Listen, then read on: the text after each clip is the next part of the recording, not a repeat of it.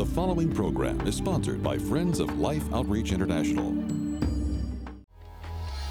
Next on Life Today, the first person to be treated for Ebola on U.S. soil, medical missionaries Dr. Kent Brantly and his wife share the miraculous story of God's provision and healing. That is how I see God saving my life. All of those pieces that came together to provide me with the care that I received, it was a very unlikely, improbable series of events when I was about to die.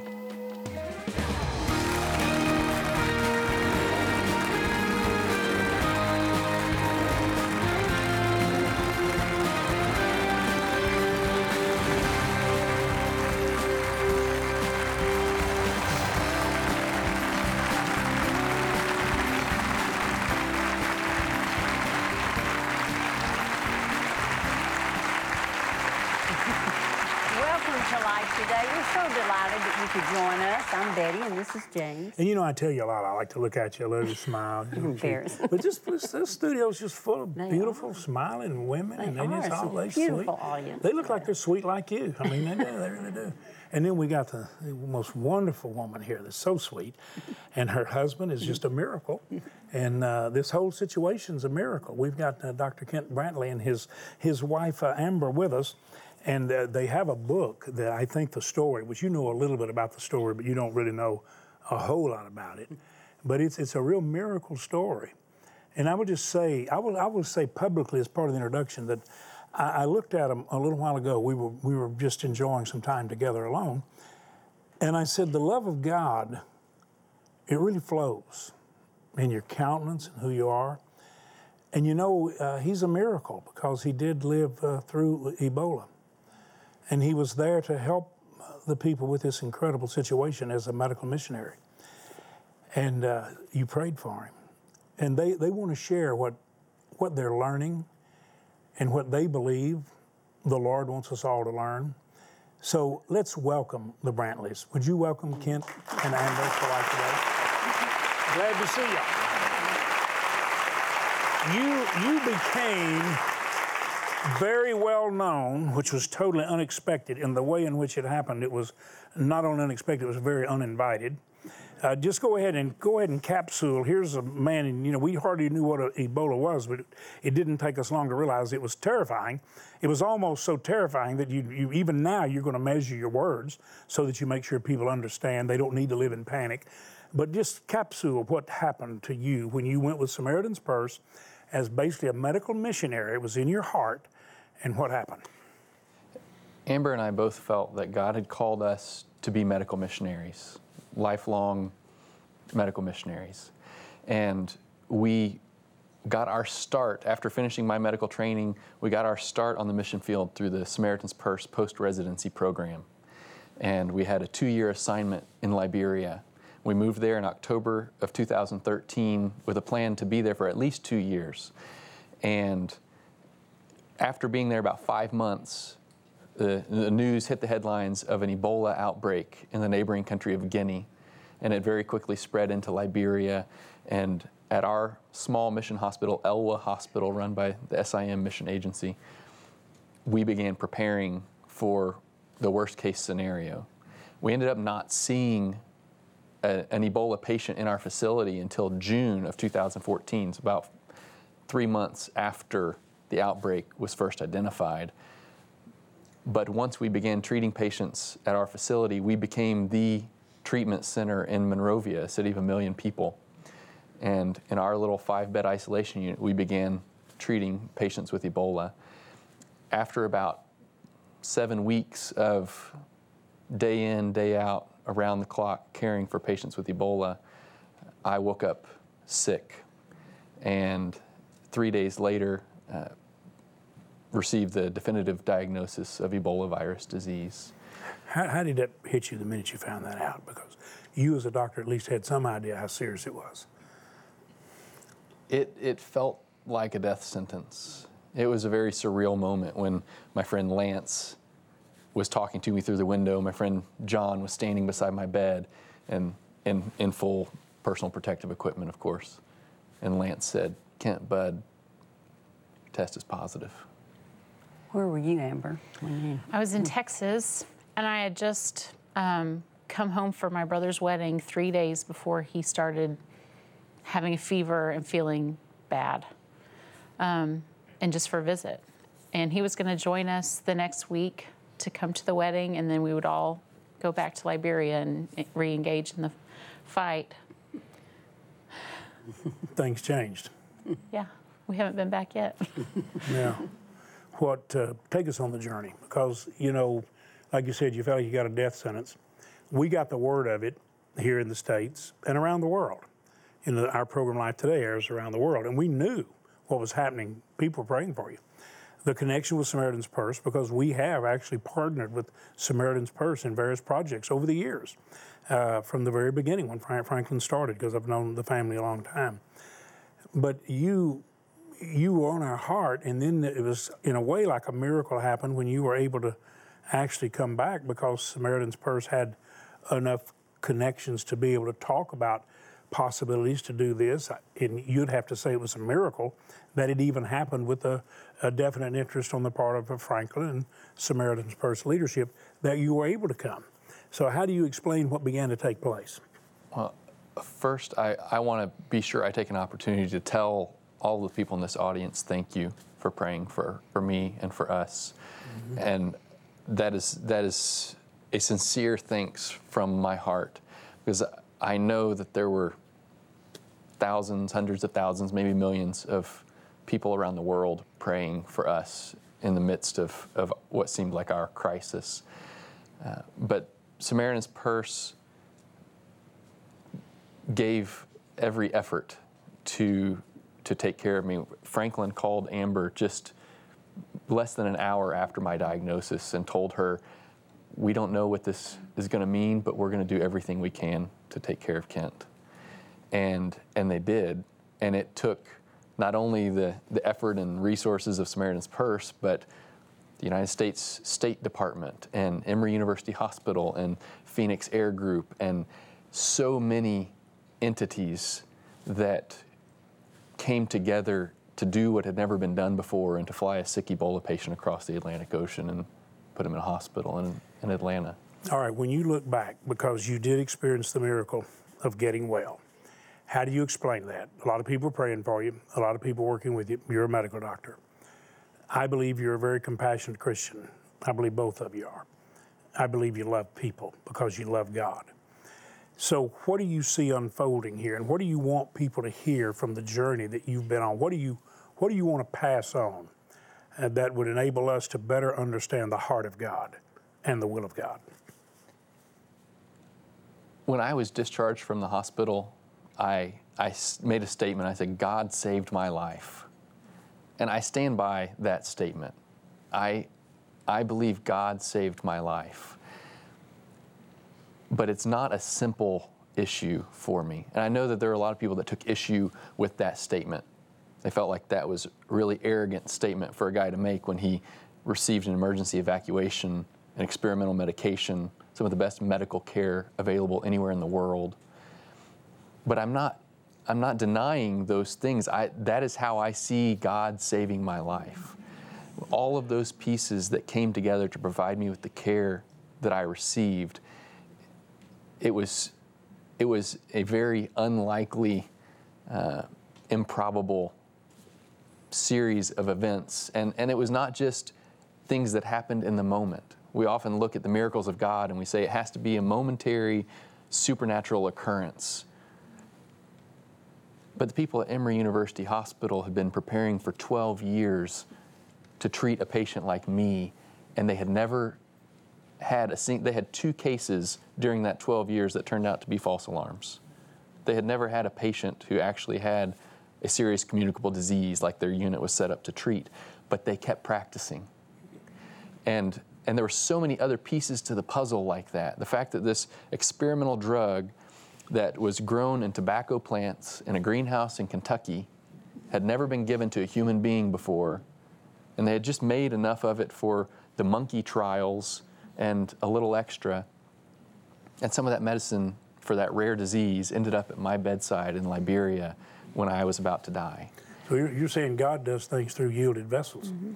And one of the scientists who helped develop the drug that I received, ZMapp, said, I now see that the miracles of God are in the details over decades. And I think that's a beautiful observation. Yes, it is. So it wasn't just prayer, it was people who were also putting their hand to the plow to try to find something that might in some way alleviate suffering. And really, the God who created us in his image has put at our disposal that which he created to be used for the benefit of others in his glory. And that is precisely what was happening. I believe if a physician looks with the heart of God, which I sense that both of you do, you're going to be looking with the healer's heart. You're going to be wanting to pass on what the great physician would pass on. So you're diligently working in that. I think that probably was the reason you went to the mission field in the first place. You went over there to assist and alleviate suffering, am I right? As well as to share the gospel. We did, and I always go back to compassion as one of our main motivators for going to do what we did, and what we want to return to doing. Compassion, the compassion that Jesus showed to people, and the root of that word means to suffer with, to set aside your own right to safety and comfort, and to enter into the suffering of others. And I think that's what he calls us to when he says, love your neighbors as yourself. He said there are two important things in this life: love the Lord your God with all your heart, soul, mind, and strength. And the second is like it: love your neighbor as yourself. And I think it's that sense of compassion, of being willing to set aside your own good to enter into the suffering of another, to show compassion to them. I think that's what he is talking about when he says love your neighbor. And that's what we want our lives to be about.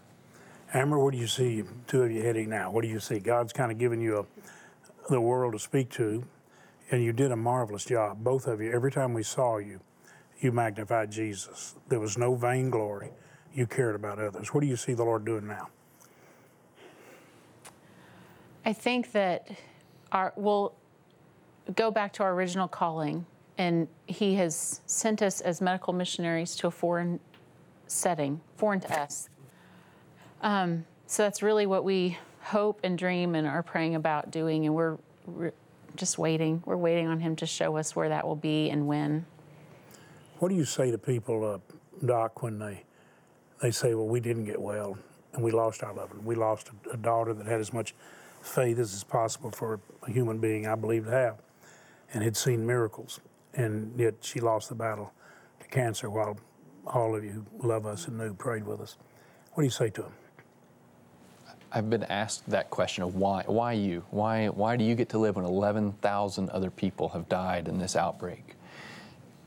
And I can't give a satisfactory answer to that question. I can't find a satisfactory answer to the question why. The question I can answer is, so what now? I am alive, so how will I use this life that I've been given? And I think that's the question really that all of us answer, whether we recognize we're being asked that question or not. We answer that question with how we live, whether we've had a near-death experience or not. We're being asked, what are you going to do with this life you have? And that, I can't find the answer to why, but I will give an answer to so what now. And it is about, we won't get the answer to why always, but it is about, God, you've put us on a journey. You've set us in a direction. Now, what do you want to do with us on this journey? How can we best convey the love that you've put in our hearts and the compassion that you've talked about to demonstrate it to others? Because there's so many hurting people out there, not only physically, but spiritually, and they're lost. And God says, let me point you in the direction. I've got someone waiting to hear what I've done in your heart. So I think that is the key, that we just be available to him and be full of his love and be prepared for what he wants us to do. That's a question that I'll continue to wrestle with, though, because it was not 11,000 nameless, faceless people that died of this disease. They were my patients. They were my friends. Some of them were my coworkers. And so it is not a question to be blown off. It is one that I will wrestle with for the rest of my life. But you're right, that's where I land now is, okay, what would God have me do now? Let me just say, since I'm on the end and we're a part of the ones that didn't see the miracle we all hope for, and we know many prayed. But here's what I do know. This week, our daughter, who is very much with Jesus and was very much with Jesus here, her son, who graduated from Baylor in May, is this week going to Angola on a mission trip with our mission team. And his name is Christopher, and he is a great leader. And he's going back to work in the church, at Church on the Move in Tulsa, where he played quarterback and played in the outfield, and now he's going back to coach and to be an example. His pastor, Willie George, said Chris is the greatest leaders I've ever known. The other two children, the youngest daughter, Callie, and the middle one, Cody, they're working with young people at the church right now. Callie said, I'm not even going to go to college, I'm just going to help kids. And she's just like her mother. And Dad is on the leadership board, and I've said, Ken, you show us Jesus. Here's a family that didn't get to see what we hoped, but what he hopes for all of us, we're seeing in that family. That would be our daughter's hope. That's Mom's hope and Dad's hope. So what I'm saying to you, because the Brantleys had this incredible compassion expression as we talked of care for everybody that didn't have the same miracle story, because he's a physician and he knows a broken heart and a heavy heart and a hurting heart is in need of healing and health, just like the physical body. So I simply say to you, your faith didn't fail. Nobody else's did. We don't need to blame the medical community.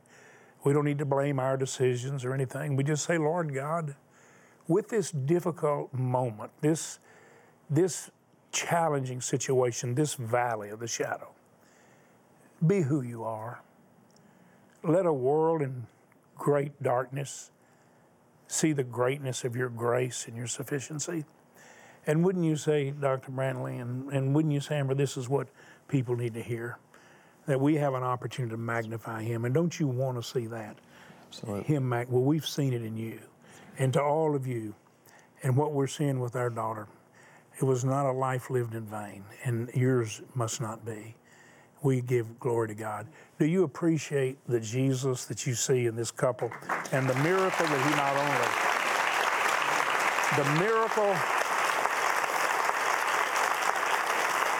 he not only performed in Dr. Brantly and in others, but the miracle he wants to perform through you. Just know you are here by divine assignment. You're here for purpose. And let God use you. You know, our viewers, you're talking about missions. Our viewers love missions.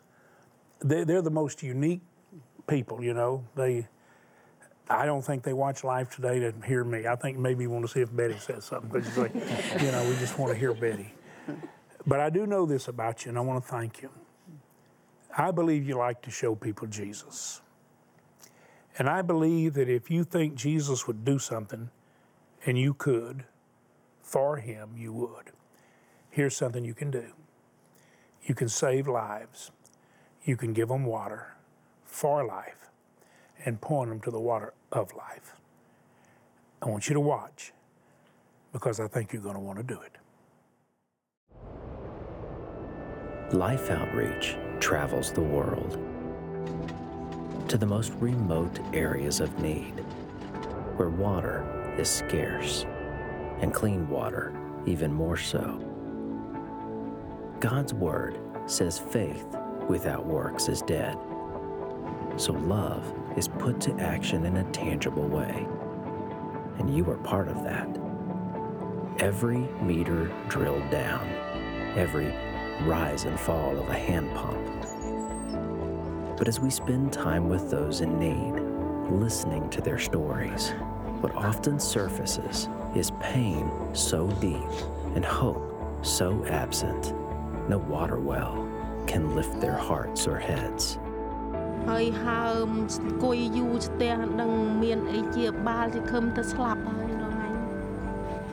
Fortunately, we come with the one who can lift hearts and heads. But I recognize that you died for my sins. អរព្រះគុណព្រះអង្គទូលគុំព្រះអង្គសុគតលើជាឆ្កាងសុគតលើជាឆ្កាង When you give the thirsty a drink, you give it unto Jesus. But we are compelled to introduce them to him as well. And miraculously, hearts broken from children lost begin mending. Tears of pain turn to joy as they taste of eternal water. And again, you are part of that. You send us. You send Jesus in us. And it is with great joy we go. For while the transformation in families and villages, their futures, brings great fulfillment, little compares to the joy and reward of their eternal future secured. At times, we have posed the question, what would you do if this was your family in need? Well, guess what? Many of these are family now and forever.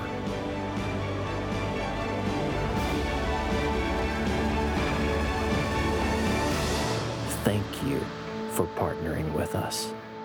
May it never end. And it is forever. He gives us eternal life. We don't get it when we die. We get it when we receive the source of eternal life, when we receive Jesus. You know, that was a grandson there with his little wife of 1 year on the mission field, our oldest grandson, Luke, and his wife, Cassie. It was beautiful to see them. It's a wonderful, wonderful thing. I just want to say thank you for helping us give hope to villages like that. And the beautiful thing is, we not only feed the hungry or give water to the thirsty, but we point them to Jesus. And Betty, when they've seen the love of God so clearly expressed to meet a legitimate need, then they listen to us when we talk to them about Jesus. They really do. And thank you so much for that, because I feel like that you want us to show you the needy, those that are hurting, those that are on the edge of death because they don't have the water that they need, the pure water. They drink the diseased water because that's all that they have. I believe God loves all the little children of the world, and he cares about each one of us. And he hears the heart cry of those precious little ones when they whimper. He hears the heart cry of that mother as she's watching her child die because of lack of water. And I believe you hear the heart of God as you say, I want to help.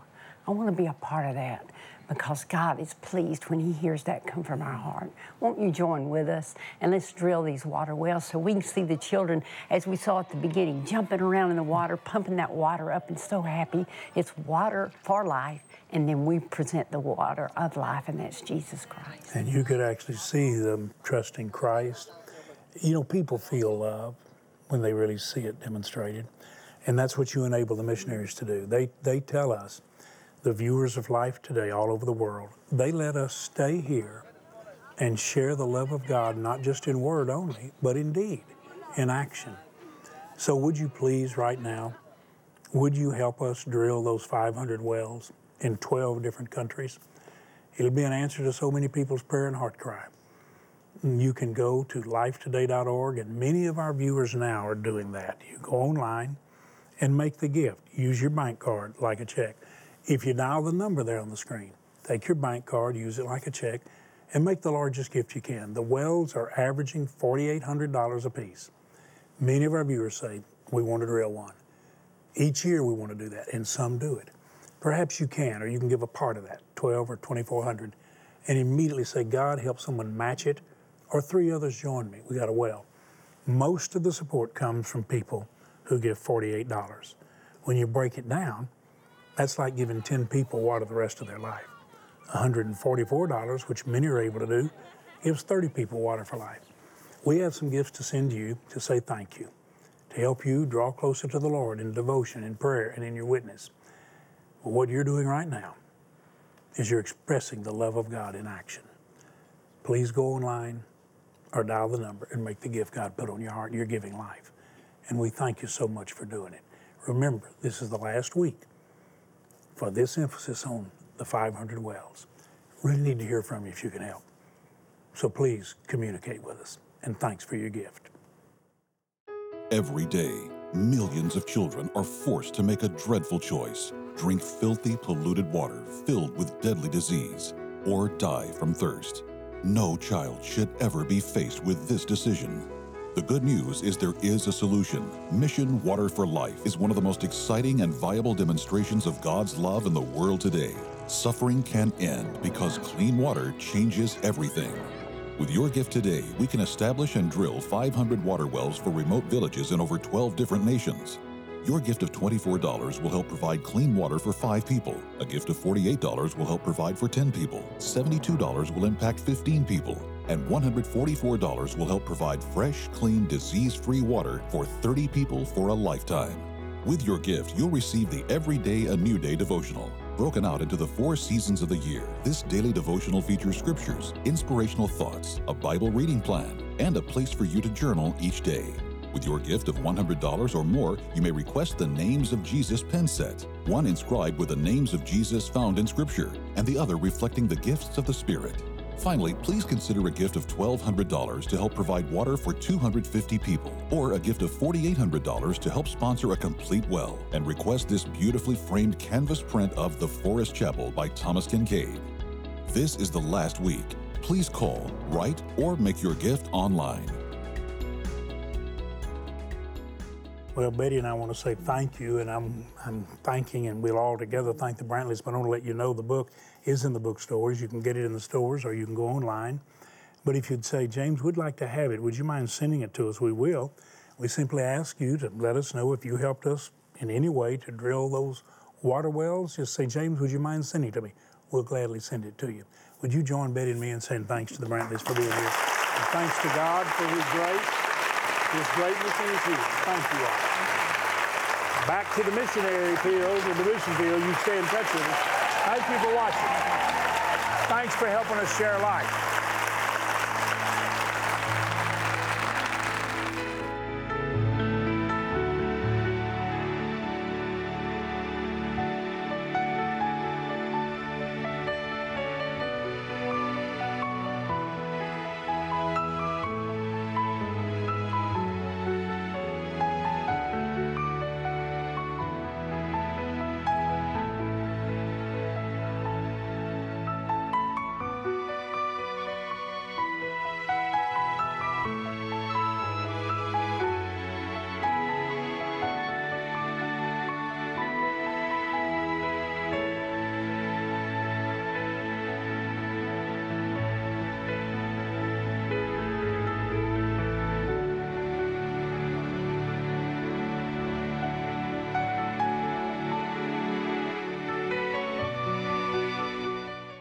Religious freedom is under attack.